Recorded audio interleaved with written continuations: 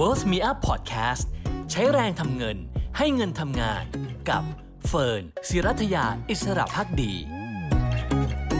สวัสดีค่ะต้อนรับเข้าสู่ Pocket Idea ความรู้ฉบับกระเป๋าหลักคิดในการใช้แรงทำเงินและให้เงินทำงานกับเฟิร์น ศิรัทยาอิสระภักดีนะคะดูเหมือนว่าสินทรัพย์ที่เรียกว่าเป็นเซฟฮาเว่นอย่างทองคำเองตอนนี้ก็เผชิญกับแรงกดดันค่ะหลังจากที่ราคาทองคำปรับตัวลดลงต่อเนื่องสัปดาห์นี้เนี่ยเป็นสัปดาห์ที่4แล้วนะคะที่ราคาทองคำย่อตัวลงมาโดยล่าสุดเนี่ยราคาทองคำก็เคลื่อนไหวใกล้ๆกับ 1,817 ดอลลาร์สหรัฐต่อทรอยออนซ์นะคะซึ่งก็ถือว่าปรับลงอย่างต่อเนื่องสัปดาห์นี้สัปดาห์เดียวเนี่ยราคาทองคำลงไปแล้วประมาณ 3% ด้วยกันแถมถ้าไปดูราคาที่มีการปรับตัวลงมาต่ำสุดในช่วงการซื้อขายวันนี้เนี่ยก็อยู่ที่ 1,810 ดอลลาร์สหรัฐนะคะถือว่าต่ำที่สุดนับตั้งแต่วันที่ 7 กุมภาพันธ์ที่ผ่านมา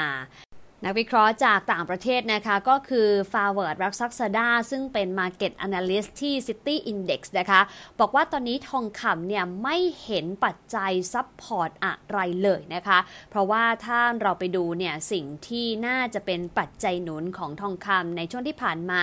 กลับไม่สามารถพยุงราคาทองคำเอาไว้ได้แล้วก็ปรับตัวลงต่อเนื่องตลอด4สัปดาห์นี้นะคะตรงกันข้ามค่ะกับค่าเงินดอลลาร์สหรัฐนะคะที่กลับมาแข่งค่าขึ้นต่อเนื่องเป็นสัปดาห์ที่6แล้วนะคะล่าสุดเนี่ยไปแข่งค่าระดับใกล้สูงสุดในรอบ20ปีทีเดียวสาเหตุหนึ่งก็มาจากเรื่องของเฟดหรือว่าธนาคารกลางสหรัฐเนี่ยแหละค่ะที่ออกมาพูดถึงแนวโน้มในการปรับขึ้นดอกเบี้ยนโยบายเริ่มตั้งแต่ก่อนหน้านี้แล้วนะคะที่มีการพูดถึงตัวเลขเงินเฟ้อซึ่งสหรัฐประกาศเงินเฟ้อเดือนเมษายนไปแต่ 8.3% ยังสูงที่สุดในรอบ40ปีอันนั้นประเด็นแรกประเด็นที่2เฟดเองก่อนหน้านี้แม้เจอร์โรม พาเวลจะบอกว่าการขึ้นดอกเบี้ย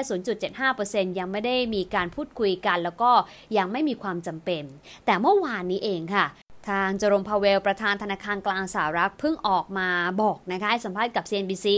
บอกว่าเขาไม่รับปากนะว่าเศรษฐกิจสหรัฐจะชะลอตัวแบบช้าๆหรือว่าเป็น soft landing เพราะว่าถ้าไปดูปัจจัยณปัจจุบันเนี่ยมันก็ยากเหลือเกินที่จะสามารถทัดทานเศรษฐกิจให้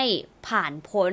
หรือไม่มีโอกาสเจอ recession ได้นะคะพูดง่ายๆคือการที่จะเลี่ยง recession เนี่ยหรือว่าภาวะเศรษฐกิจชะลอตัวเป็นไปได้ยากนะคะประเด็นเหล่านี้เองกดดันบรรยากาศลงทุนนะคะแล้วก็ทำให้ภาพรวมในทองคำเองก็ได้รับแรงกดดันเช่นเดียวกันค่ะอย่างไรก็ตามนะคะทางด้านของ Kinesis Money ซึ่งเป็นนักวิเคราะห์จาก Rupert Roaring นะคะได้ออกมาให้สัมภาษณ์กับ CNBC ว่าจริงๆแบบราคาของทองคำที่ต่ำกว่า 1,830 ดอลลาร์สหรัฐเนี่ยถือว่าค่อนข้างถูกแล้วนะคะแต่แรงผลักดันที่จะทำให้ราคาทองคำไปได้ต่อเนี่ยถูกแคปเอาไว้นะคะหลังจากที่ทางด้านของตลาดเนี่ยกังวลใจเกี่ยวกับการขึ้นดอกเบี้ยของธนาคารกลางสหรัฐเพื่อสกัดเงินเฟ้อหลังเมื่อต้นเดือนที่ผ่านมาก็เพิ่งขึ้นดอกเบี้ย50 basis point ซึ่งถือว่าเป็นการขึ้นดอกเบี้ยที่มากกว่าตราปกติเป็นครั้งแรกในรอบ22ปีทีเดียวค่ะส่วนมุมมองของนักวิเคราะห์บ้านเรานะคะ YLG Bullion International นะคะต้องบอกว่าราคาทองคำเนี่ยทิ้งตัวอย่างแรงทีเดียวนะคะแล้วก็ราคายังคงสร้างระดับต่ำสุดใหม่จากวันก่อนหน้าแม้ว่าจะไปฟื้นตัวได้บ้างนะคะแต่ก็ยังไม่สามารถยืนได้เหนือ 1,831 ถึง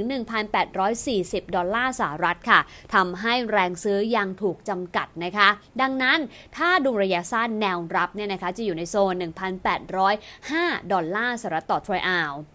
ส่วนแนวรับถัดไปนะคะก็อาจจะหลุดไปอยู่ที่ 1,786 ดอลลาร์สหรัฐได้ซึ่งต้องยอมรับว่า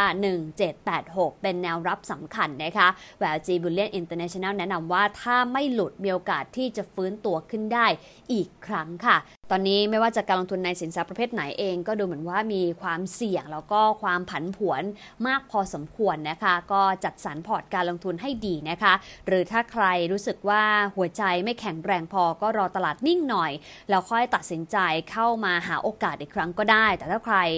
มีความเข้าใจมีความรู้แล้วก็มีเป้าหมายที่ชัดเจนรู้สไตล์การลงทุนมากพอรับความเสี่ยงได้ในเวลาแบบนี้อาจจะเป็นโอกาสในช่วงวิกฤตได้เช่นกันเป็นกำลังใจให้เหมือนเดิมนะคะ กับทุกความตั้งใจในการสร้างความมั่งคั่งในทุกภาวะตลาดไม่ว่าจะขาขึ้นหรือขาลงค่ะขอบคุณที่ติดตามกันสำหรับ Pocket ไอเดียความรู้ฉบับกระเป๋าหลักคิดในการใช้แรงทำเงินและให้เงินทำงานวันนี้ขอบคุณและสวัสดีค่ะ